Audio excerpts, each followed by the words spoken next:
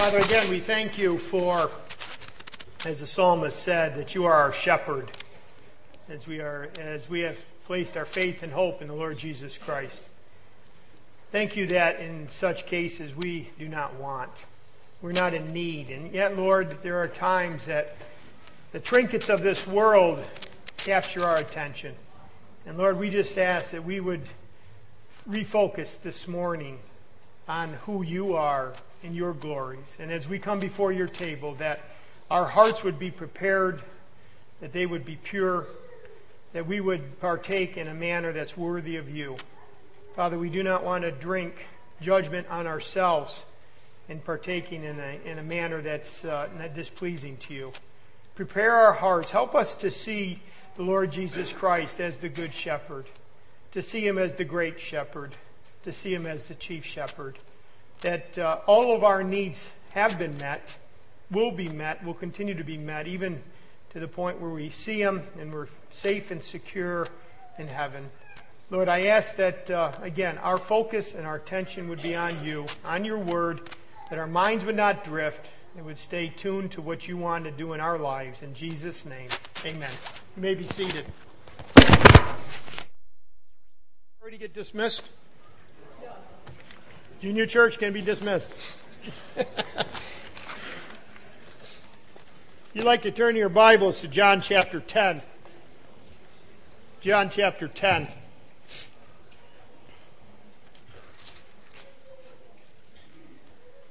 We looked at being a soldier last week, and that next few weeks we're going to do a mini-series on shepherds, shepherding sheep. The reason is we have our annual elders meeting coming up next Friday and Saturday. I would encourage you to be praying for us. The main topic actually is the whole area of shepherding. It's probably the hardest area that we have to deal with as elders. It's just shepherding people. It's not easy. Shepherding you. When I say people, that's you. It's not easy because, it's just the wide variety of personalities. Some like to be shepherded. Some would rather not be bothered type of thing. And it's hard to ask, and find out really where you're at and then how to pray for you. And I will say this again, that's the hardest part of being an elder is the shepherding process. Trying to find the balance with you, finding the balance with us, knowing that we're actually doing what the Lord wants us to do. So we decided we're going to take I've decided I wanted to take just a few weeks, maybe 2, possibly 3, and just look at this whole area of shepherding. It kind of prepares my heart for the meeting, prepares the elders' hearts for the meeting. And again, it will prepare you to say, okay, what are we looking for when we talk about shepherding? That's a word that may not have a real clear as far as what do you mean by that. So again, next couple weeks, when it comes to shepherding, we know, as Hebrews says, that we're going to have to give an account someday. So we want to do it right. If you asked a group of children what kind of animals would they like to be, it's interesting. Some of them would shout out lion or maybe a tiger. Maybe they'd shout out bear or some great animal. I don't think many of them would immediately go to the idea of a sheep. Oh, I'd like to be a sheep. If you even look at nations of the world, their favorite animals, I don't think one of them is a sheep. The United States is what? An eagle. Man, how majestic. Although when we went up to Alaska, we found out they were just scavengers. If you really wanted to see eagles, you went to the dump. But we don't want to go there. But the point is they are majestic in flight. They are very majestic in flight. They're a cool looking bird, as it were. China has the panda. Great Britain. What is Great Britain's? Lion. Ferocious. I don't think there's any country that wants a sheep for the symbol, Although when it comes to the scriptures, it was interesting that if you look at sheep in scripture, I think it appears 188 times. That is the animal in scripture that is represented over and over and over, talked about as far as sheep and shepherding. And I was reading a book this last week, and I'll probably bring up some of this. But did you know that some of the greatest major wars that we had out west wasn't even over land? It was between sheep farmers, shepherds, and those that were raising cows. That's where the big wars were. They call them the sheep wars. Well, the point is, there's two different types of grazing patterns. Sheep eat a lot lower, and therefore those who had cattle, the cattlemen, were very frustrated to the point of wanting to kill the shepherds and the sheep. That's what our West was made up of. But when you think of a sheep, it's not necessarily always, when I'm referring to sheep and shepherds, a derogatory way. It's a descriptive way. It's a way of describing a certain type of behavior when Jesus calls us as sheep. It's interesting, in Psalms 100, it says, we are His people and the sheep of His pasture. Mark chapter 6, verse, I think it's 34, Jesus said He had pity on the crowd because they were like sheep without a shepherd. Because again, sheep need a shepherd. Mark chapter, I think it's 12, it says the shepherd was going to be struck down and the sheep will be scattered, because without a shepherd, the sheep will be scattered. So all we really want to do, and because it's communion, I just want to kind of prepare our hearts this week just by looking at the nature of the sheep and the nature of a shepherd. That's just the simple task we have today. Just to kind of acclimate ourselves to what's the nature of the sheep, and then what was the nature of a shepherd. And then next week we're going to take that and then start applying it to our church and saying, okay, what should you expect of your shepherds at this church, and how should the sheep of this church respond? But let's look at the nature of the sheep. By the way, that's the fill-in, sheep. Consider the nature of sheep. Chuck Swindoll, I think, hit it on the head when he said this, quote, somehow many Christians have the romantic notion that being called a sheep is a compliment. If, however, we had ever spent time around a flock of sheep, we would quickly realize that it is nothing romantic or complimentary about being called a sheep, end quote. See, we think of it as just these fluffy white things, out on the, and you see them out in the pasture. And but really, when he calls us sheep, it's not complimentary. By the way, he's not, putting us down. He's just saying there's certain characteristics of humans that are also found in sheep. Now again, what are some of these, as I would say, not so positive qualities? When you look at a sheep, what do you find? Well, the first is this. Sheep are often not smart and very stubborn. That is a characteristic of sheep. Not very smart and very, very stubborn. Again, ask yourself, have you ever seen a group of trained sheep in a circus? No. You find dogs and tigers and seals and horses and elephants, but I don't think I've ever seen sheep. They're not that smart. You'd train them today and they'd forget it by tomorrow. They're too simple-minded. By the way, and they're very stubborn. In fact, Isaiah, what did it say? All we like sheep have gone astray. We quickly go astray. His sheep, by the way, when he calls the sheep, he's talking about those who are part of the family of God quickly go astray. Did you find yourself going astray this last week? In your motivations, in your values, what you looked at, what you said, what you did? We quickly go astray. So again, sheep are not smart and very stubborn. Right there we're starting to see a characteristic. By the way, I hope none of you walk away saying, well, no, you just pushed my self-esteem to a new low. There's hope. The hope is not looking at us as sheep, but looking at the shepherd. That's the hope. By the way, sheep are also dirty and wayward. That's another set of characteristics. Real sheep aren't like those clean, fluffy balls of cotton depicted on cards. I mean, if you just go to a fair sometime, they're dirty. They can't even clean themselves. That's one of the greatest things. I grew up without a cat, but someone gave us a cat years ago, and we've had cats. We've had that one cat. I shouldn't say cats. One cat. He's been there, almost, I think 12, 15 years. But you know what I like about my cat? Everything he is self-sufficient. As long as you have a little bit of food there, he takes care of himself. He doesn't, and if he doesn't have food there, all he wants is to go outside and go kill something. So I like that. But sheep aren't like that. They are dirty because you got all that wool, and if you don't continue to clean them, or if you don't cut the wool, they just get really, really dirty. They easily wander off. And they'll repeatedly do the same, problem. They'll get caught in some thicket and they'll find themselves there again. In fact, Psalms 51 says this: bones which you have broken may rejoice. The bones which you have broken. And what I think he's referring to there is literally, many times, a shepherd, when he found a wayward sheep, would actually break the bone, one of the legs, and have to carry, and you know the story, but the idea is, he was trying to seek to teach that sheep a lesson. Stay close to the shepherd. By the way, that's what chastisement means for us. Have you ever had your bones broken? Maybe not literally, but had to go through a severe trial and God severely chastened you because you kept going down the wrong path?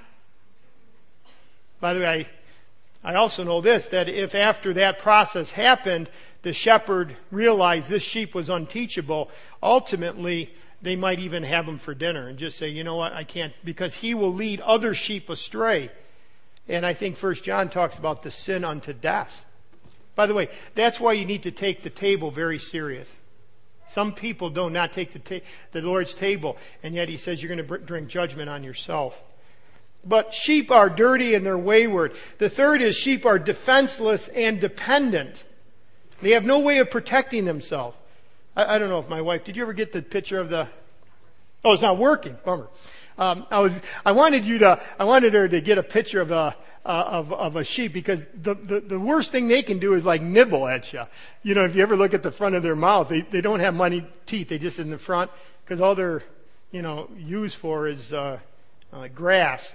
But they're very defenseless animals. They can't really kick. They can bite a little bit, from what I understand.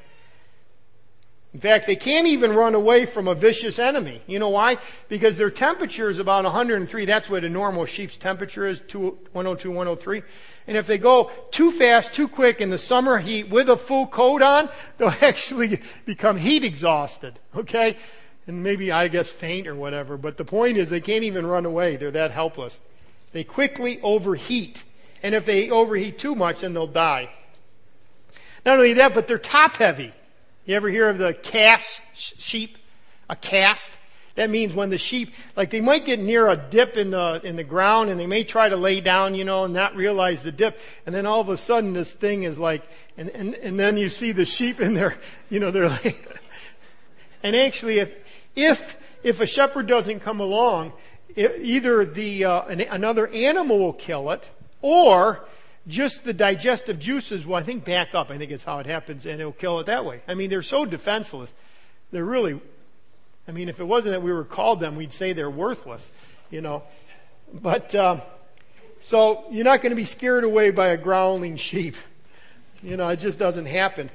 I was reading this one book, The Lord is My Shepherd, by Robert Morgan. He says this: what a picture of faith.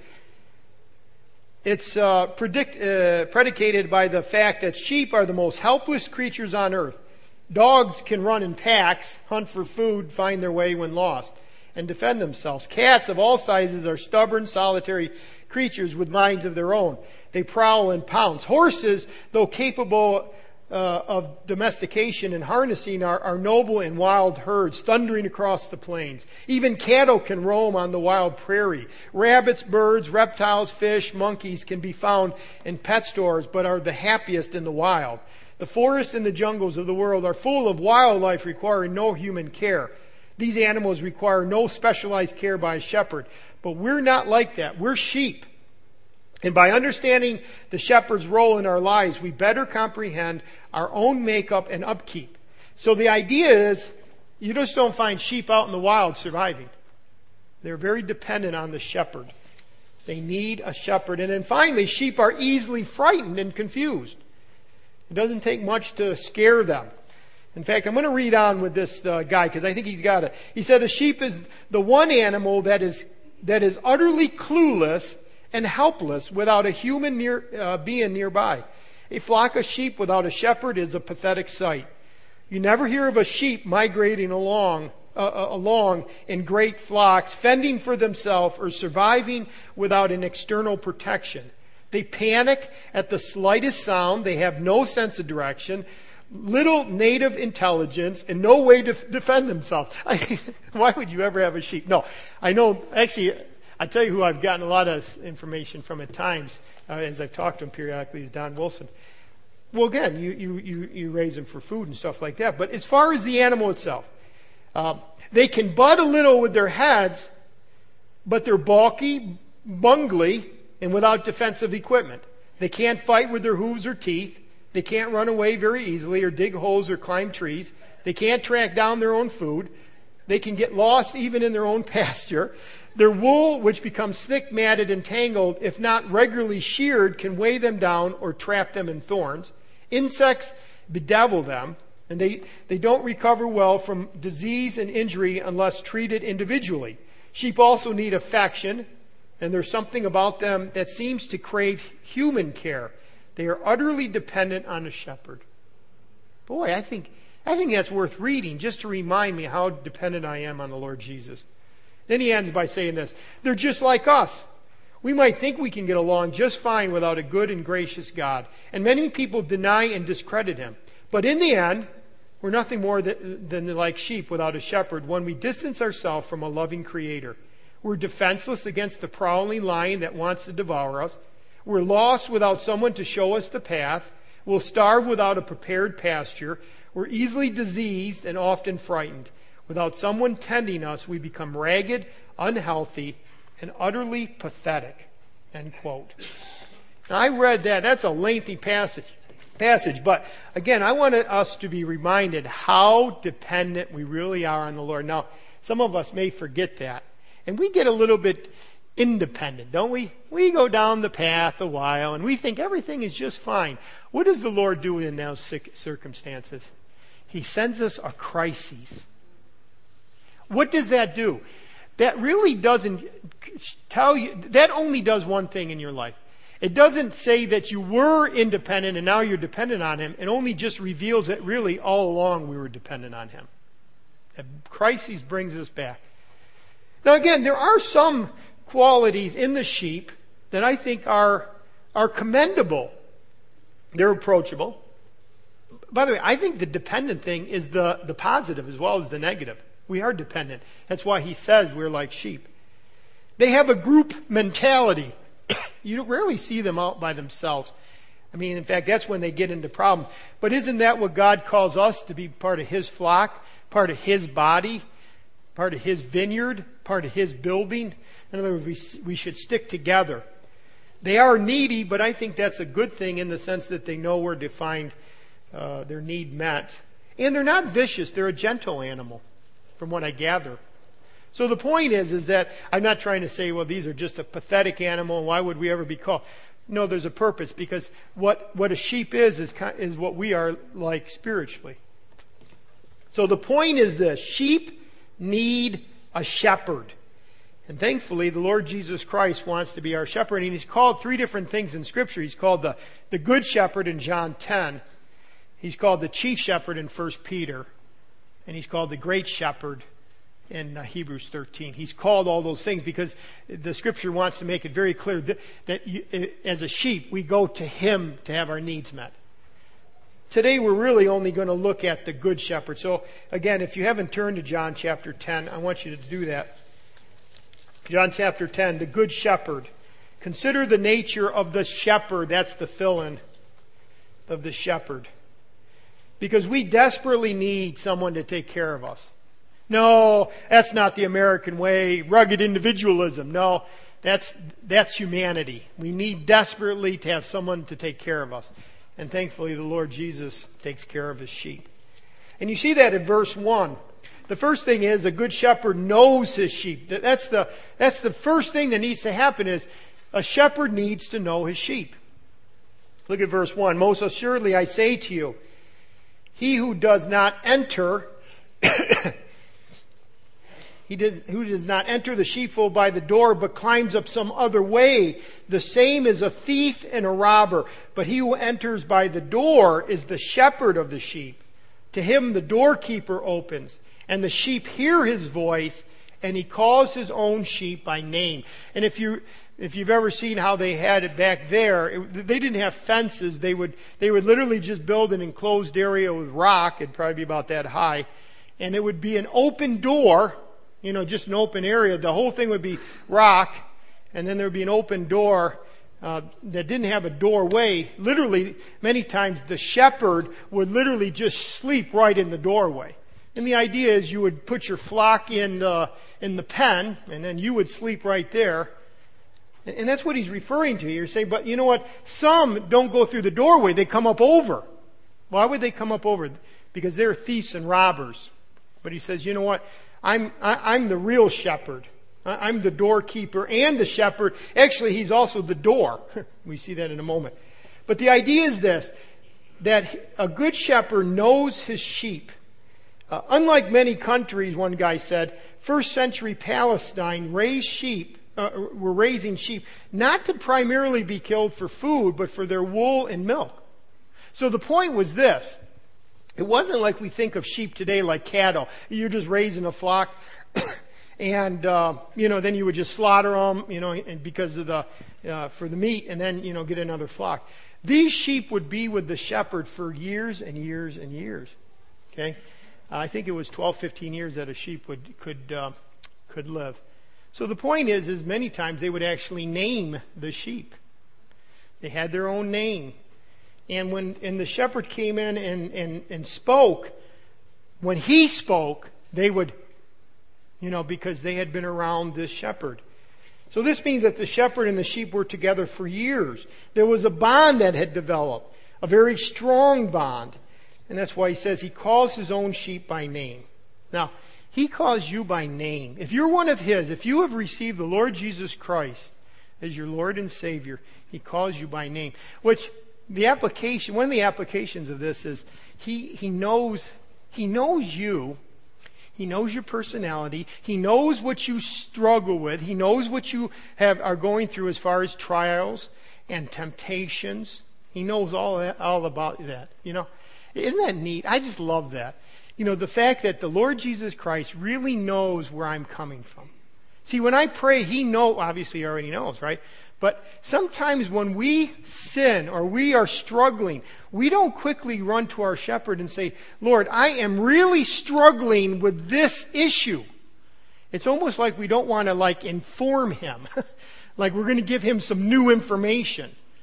And yet he already knows us. He knows our name. He knows everything about us. This should assure us to be quicker to run to our shepherd for our needs to be met. So he knows us. The second thing is a good shepherd goes before and leads his sheep. That's verse 4. And when he brings out his sheep, what do you mean brings them out? Well, again, they were in the pen. And many times they would have a number of flocks within that stone, the stone hedges that made up the pen. There would be maybe, 2 or 3 flocks. But when he would get up in the morning, he would speak, and then his sheep would follow the shepherd out. And that's what he's saying here. When he brings out his sheep, he goes before them out of the pen.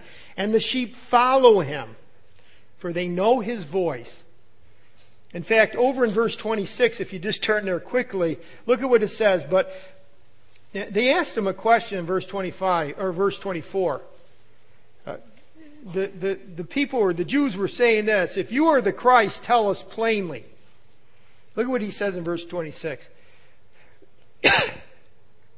But you do not believe, because you are not my sheep. In other words, you don't believe. You don't hear my voice. You don't understand who I am. You don't believe because you are not of my sheep, as I have said to you. My sheep hear my voice, and I know them, and they follow me. Many are not following the Lord because they're not his sheep. But those who are his sheep, they hear his voice. They know his voice. Look at verse 5. They do not know the voice of a stranger. Yet they will by no means follow a stranger, but will flee from him, for they do not know the voice of the strangers. A sheep will again hear the voice of the shepherd and instinctively go towards him. And sometimes, you know what it is? That's what the problem of the world is. All these voices, all these trinkets that are being thrown at true sheep, at the true believer. And sometimes our minds and our hearts get wayward and we start going down the wrong path. But then you hear his voice. Where do you hear it? It's from the Word. And that's why you need to hear the Word, because the Word says something and all of a sudden, that's the direction I need to go. I was wallowing over here in this mud pit. I was caught in this briar patch of the world. But then the Lord speaks through His Word, and as the Spirit of God convicts your heart. And I would say at that moment, I had this happen a number of times this last week. I'm studying the Word and it's like, that's it. I need to go in that direction. It might be big, it might be small for you, but the point is this: when the Lord speaks through His Word, do you listen? Or are you a stubborn sheep? Doesn't mean that you're not a true believer or not a true sheep, a sheep of His. But the point is, He might have to get severe with you. If He's talking to you, don't just say, you know what, I'm going to try a different path. If He wants to get you on this path, get on that path. So anyways, the shepherd always went before the sheep. It's interesting. I came up with this story. It was a story about a group of tourists in Israel who had been informed by the Israeli tour guide after observing a flock and their shepherd that shepherds always lead their flocks. I mean, that's what, he made a big deal of this. I mean, the shepherd is always out front. And so they're in Israel and seeing all these flocks. And the listeners were like, eating up every word, as it were. A short time later, they drove past a flock along the road where the shepherd was walking behind them. The tourists quickly called this to their guide's attention, and he stopped the bus to step out and have a word with the shepherd. He wanted to see what was going on. As he boarded the bus, he had a sheepish grin on his face and announced to his eager listeners, quote, "That wasn't the shepherd, that was the butcher." That is true. See, the point is this. If it's the true shepherd, he leads by leading. He leads. And we follow him. He's out front. In fact, it's good. Where he goes is a good place. Because look at verse 11. I am the good shepherd. By the way, this whole passage is talking about him being the good shepherd. That word good means lovely. It means that excellent. In fact, it's the internal. I told you last week, talking about the soldier. By the way, what a contrast from last week. Last week we're called to be a soldier. This week we're called to be sheep. We are sheep. That's how it is. But the point is this word good is kalos. It means internally good. In other words, the Lord Jesus Christ has the heart of a shepherd.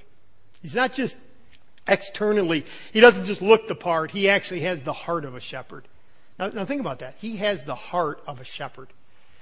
Don't you want to be around the person who has the heart of wanting to deal with you, wanting the very best for you? He is the excellent shepherd. That's what it means by good. He is the quintessential excellent shepherd.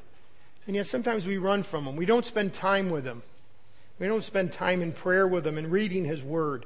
And yet he says, I am the good shepherd. The good shepherd gives his life for the sheep. I mean, that's how good he is. Because he came to this earth, what? To die for our sins on the cross. So that those who would place their faith and hope and trust in Jesus Christ, repent of their sin and turn to Him, He would save them, He would become their shepherd, and they would be His sheep. But that's why He came, so that He would give His life. We come before the table to remember all that He did for us, that we were hopeless and helpless without Him.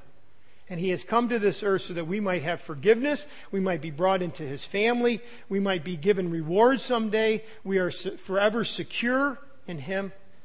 Someday we'll be with Him in glory. As we were singing today, I was thinking, won't it be great when we're singing around the throne and you don't have to worry about money issues and health issues and relationship issues and all the issues of this world? Won't that be great? Just to be able to praise the Lord and not have to worry about everything else. Because now, so often, what happens is we start praising the Lord, and then our minds go off to something that happened this last week or is coming up. And then, now we're studying God's Word, and now our minds are over here somewhere, one thing for sure in heaven, our minds will be focused on the Lord. There won't be any distractions. Finally, not only does he know his sheep and leads his sheep, he protects us. He protects his sheep. He protects us and provides for us. In fact, why don't you go back to verse 9, it says, I am the door. By the way, it's interesting how he started out being the shepherd, and then he became the door. Verse 7, I am the door of the sheep. All whoever came before me are thieves and robbers, but the sheep did not hear them. I am the door. If anyone enters by me, he will be saved. And he's making a picture of the sheep are in the pen there. He said, I am the door. It's actually later on in chapter 14 he says this, I am the what? I am the way, the truth, and the life. No one comes to the Father but through me. Right? If you're going to get to the Father, if you're going to have salvation, it's coming through me. It's coming through my sacrifice on the cross. But notice verse 10. It says, I have come that they might have life, and what? They might have it abundantly. I was looking up what that word abundant means. James Boyce said this about abundance.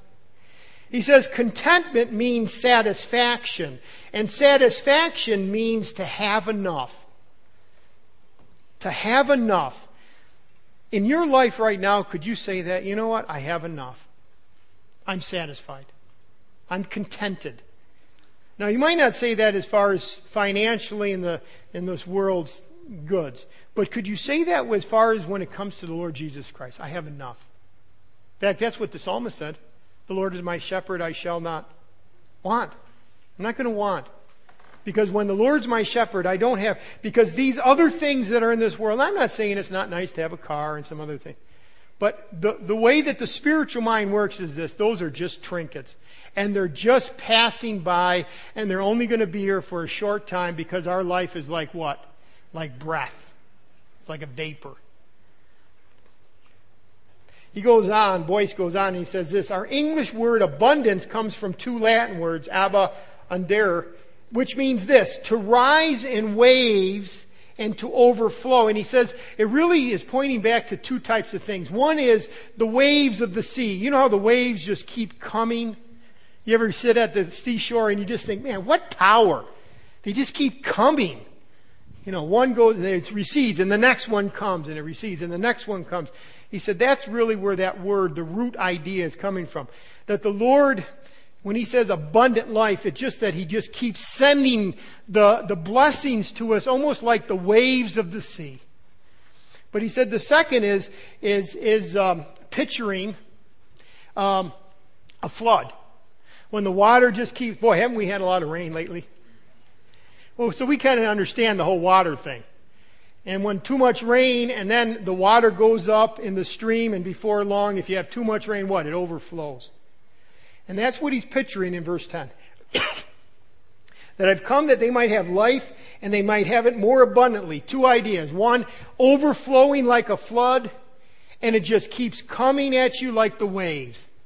It just keeps coming. Now, unfortunately in our lives, again, the trinkets of this world and discontentment and jealousy and the flesh and all get in the way. And sometimes our eyes become very dim as to the blessings of God.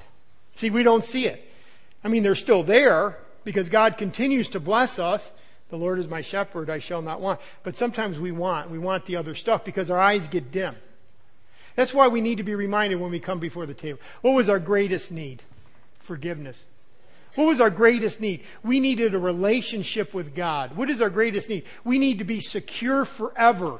We need to be forgiven of our sin. We need a relationship with God. We need to be able to know that what we're doing on this earth is going to count. I mean, you start adding up, the greatest of all needs is forgiveness. But then you say all the needs, and you know what? Jesus Christ has met every one of them. And we have to have our eyes opened up periodically and say, you know what? Oh, that's right. He has met every one of our needs. He's our shepherd, I shall not want. So it's abundant. Look at verse 11. And see, he goes from the door, I am the door, to verse 11, I am the good shepherd. The good shepherd gives his life for the sheep. Now, a hireling, by the way, a hireling is not a robber. A hireling is just a hired man. That's all he's referring to. Now he said the hireling, here's the shepherd, he owns these 250 sheep and he hires another guy to help him out. The hireling, he's a good guy. It's just that he's not the shepherd. He's not the one that owns the sheep. He who is not the shepherd, one who does not own the sheep, sees the wolf coming and leaves the sheep and flees, and the wolf catches the sheep and scatters them. The hireling, verse 13, because he is a hireling and does not care about the sheep. No, he doesn't care. But I'm the good shepherd. I know my sheep and am known by my own. In verse 15, I even lay down my life for the sheep. This kind of convicted me. Excuse me. Am I really following after the footsteps of the Savior? Next week we're going to look at 1 Peter chapter 5, because he calls himself the chief shepherd, but he also says, listen, you're going to have other shepherds called elders. And the question is, do I have the attitude of the true shepherd, or do I, as a pastor, as an elder, have this attitude of a hireling? Am I in it for the money? Am I in it for the praise? Am I in it for, as long as people like me, I'll be an elder, but if they don't like me sometime, I'm leaving? Or am I in it for the ease? Don't expect me to go visit you. Don't expect me to solve your problems. Stay on the page or else get out of the church. See, that's a hireling. A true shepherd, I'm talking a true human shepherd that's following after the path of Jesus Christ, says, you know what? I'm sticking with these sheep because the good shepherd has given me an assignment. By the way, I'm throwing this out at you because some of you may be being called as a shepherd. So you're just sitting there, you're not a deacon or an elder. But maybe the Lord is knocking on your heart and saying, you know what? Maybe that's what He wants you to do. But make sure you do it for the right reason. Not about popularity and not about prestige or power or people liking you or anything else. It's about, you know what? I need to be willing to do as the Lord Jesus, even to the point of laying down my life. Now again, not sacrificially for substitution, but saying, you know what? I'm, as Paul said in Corinthians 12, I willingly, and I love you so much, I'm willing to expend myself for you. And that's how a shepherd should act. Barclay said this, a real shepherd was born to his task. He was sent out with his flock as soon as he was old enough to go. The sheep became his friends and his companions, and it became second nature to them, to think of them before he even thought of himself. That's what a real shepherd was. Just total focus on the sheep. But then he goes on and says this, but a hireling shepherd, one who's hired, came into the job, not a calling, but as a means of making money. He was into simply and solely for the pay he could get.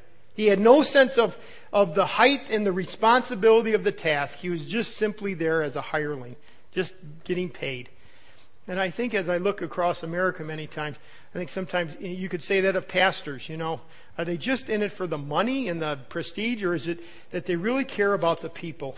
So the point is this, Jesus Christ is a sacrificial shepherd. In fact, you might want to fill that in. The point is this, He is sacrificial. But as we serve each other, and especially as the leadership of this church serves you, you should see a sacrificial attitude. Okay? By the way, there's a lot of other things that people get into leadership for other than money. Right? And it should always be for love, though.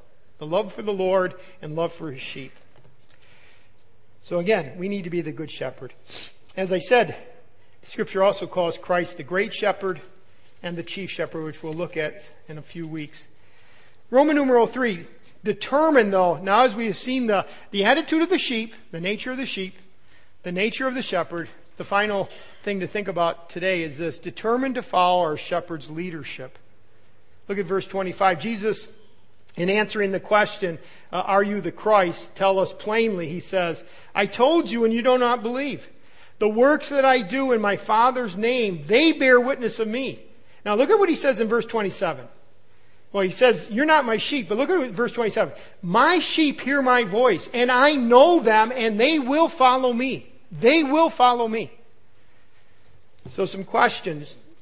Question 1, do you hear His voice? By the way, that's in the present tense. He's continually speaking. Are we continually receiving what He's saying to us? Do you hear His voice? Sheep recognize their shepherd's voice because they know Him. Does the Lord speak to you through His Word? If you find yourself increasingly familiar with what Jesus said and eager to think about what He has said to you and obey Him, then that's showing that you are one of His sheep. You are one of His obedient sheep. Are you listening to His Word consistently? Or have you decided to wander off? By the way, if you wander off too far, it may start showing maybe you're not one of His sheep at all. Because His sheep know His voice or hear His voice. Look at this. Second thing. And does Christ know you?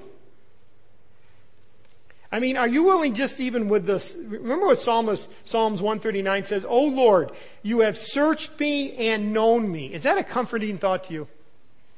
You search me and you know me. As we come before here in just a couple minutes, Lord, search me and know me. I want you to know me. I want not only know who I am, but I want you to know everything. Lord, I am glad that you know my trials and my temptations because I want to be more like you, Jesus. See, Christ knows us. And then finally, are you following Him? Recognizing the call to the relationship of being a sheep, we should have a heart obedience wanting to follow Him. You know, again, if I am truly confident in His love for me, then what did Jesus say? If you love me, what? Keep my commandments. If you really love me. If you really, really love me, keep my commandments. That's all. That's really what this passage, I mean, you could summarize it like that. We are sheep. He's the good shepherd. We hear His voice. He shows us what to do through His Word. And because I trust Him and I'm confident in His leadership, I want to follow Him wherever He goes. And when I find myself wanting to veer from the path, maybe not be as pure as He is, maybe not, I like to hold on to some of that gossip, a little bit of bitterness, a little bit of anger towards somebody. Oh, I have a touch of envy. Lord, just give me a few of those trinkets of the world. And He's wanting to pull some of that stuff away from me, especially if it's sin. Then I start really realizing what's in my heart. Is it really to follow the shepherd? And notice what He does in the very end of this passage. This is where that very famous passage. He says, I know them and they follow me. Look at verse 28. And I give them eternal life and they shall never perish, neither shall anyone snatch them out of my hand. And then He finishes out. But the idea is this. Those who are truly His, those are the ones that have eternal life. Those who are following Him. By the way, this is not works-based salvation, but I'd say it this way. If you're really one of His sheep, you're going to want to follow Him, right? If you find yourself not wanting to follow Him, then I would say, you know what, you need to start asking the question, are you really one of His sheep? Because again, as we know His voice, it should be that the voice of the shepherd becomes sweeter as time goes on. I remember when I was first saved 30 plus years ago, certain of the commandments were like, He wants me to do that, He wants me to be this, He wants me to give up that. It was more like the don'ts. Don't do this, don't do that. You know what I find as I've been walking with Jesus? That now it's a lot more positive. It's a lot more positive. Oh, I see why He doesn't want me to do this, this, and this. Because He wants me to have the blessings of this over here, the abundant life. I think it's a mark of a mature Christian that starts realizing the things He tells us not to have is because He wants to super abundantly bless us over here on what we do have. And He wants to keep, and as Larry Burkett used to say, and His shovel is bigger than ours. He was talking financially, but I'm going to talk as far as all the blessings. See, we give up a little bit, and if you want to picture it in a shovel, it's this little shovel. It's like one of those survival shovels that soldiers carry. You know. Over here, the shovel that God uses is kind of like the shovel that the guy has down there when you go buy mulch. You can get 1 yard in it, or Benny's front end loader. Think of it that way. That's God's shovel. It's just that He says you got to get that other junk out of your life because nowhere to put it. So you get that out, then because it's called replacement. Now the Lord wants to be our shepherd. I just want to end with this last illustration. It's really from Psalms 23. The Lord is my shepherd. 5 words. And there was, this is an old story. It's found coming from England.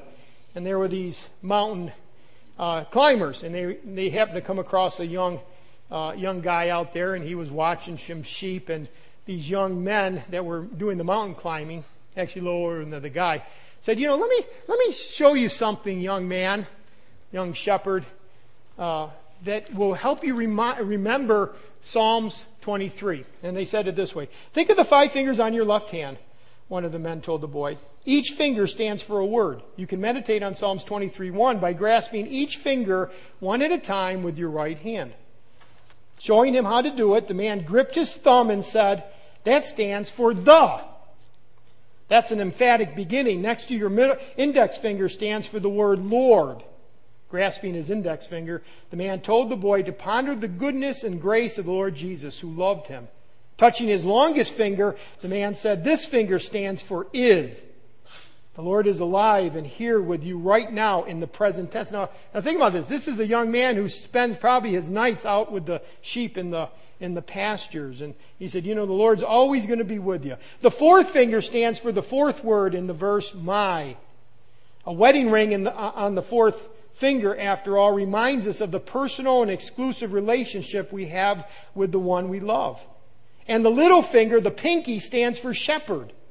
When you come to the end of your hand or the end of any task, even to the end of your life, you find the shepherd still there, abiding with you always.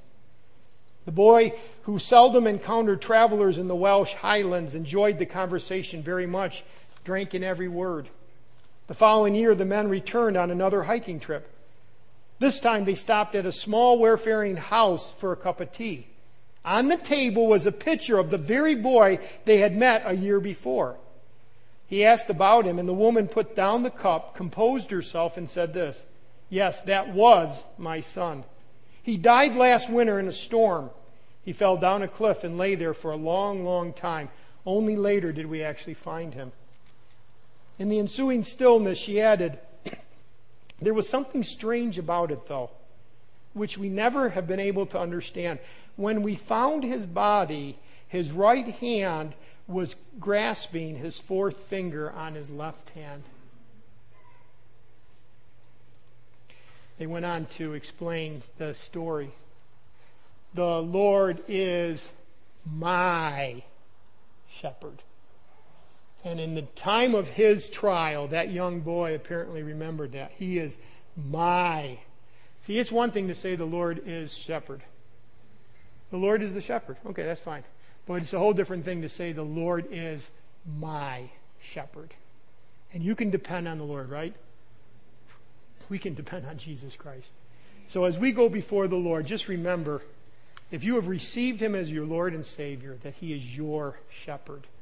And if you never received Jesus Christ as your Lord and Savior, you can repent of your sins and turn to him right now. You do not have to come to me. You do not have to go to an elder. You can repent of your sins right at this very moment and receive what he has done for you and dying for your sins on the cross, and he will grant you forgiveness right where you are, right at this very moment.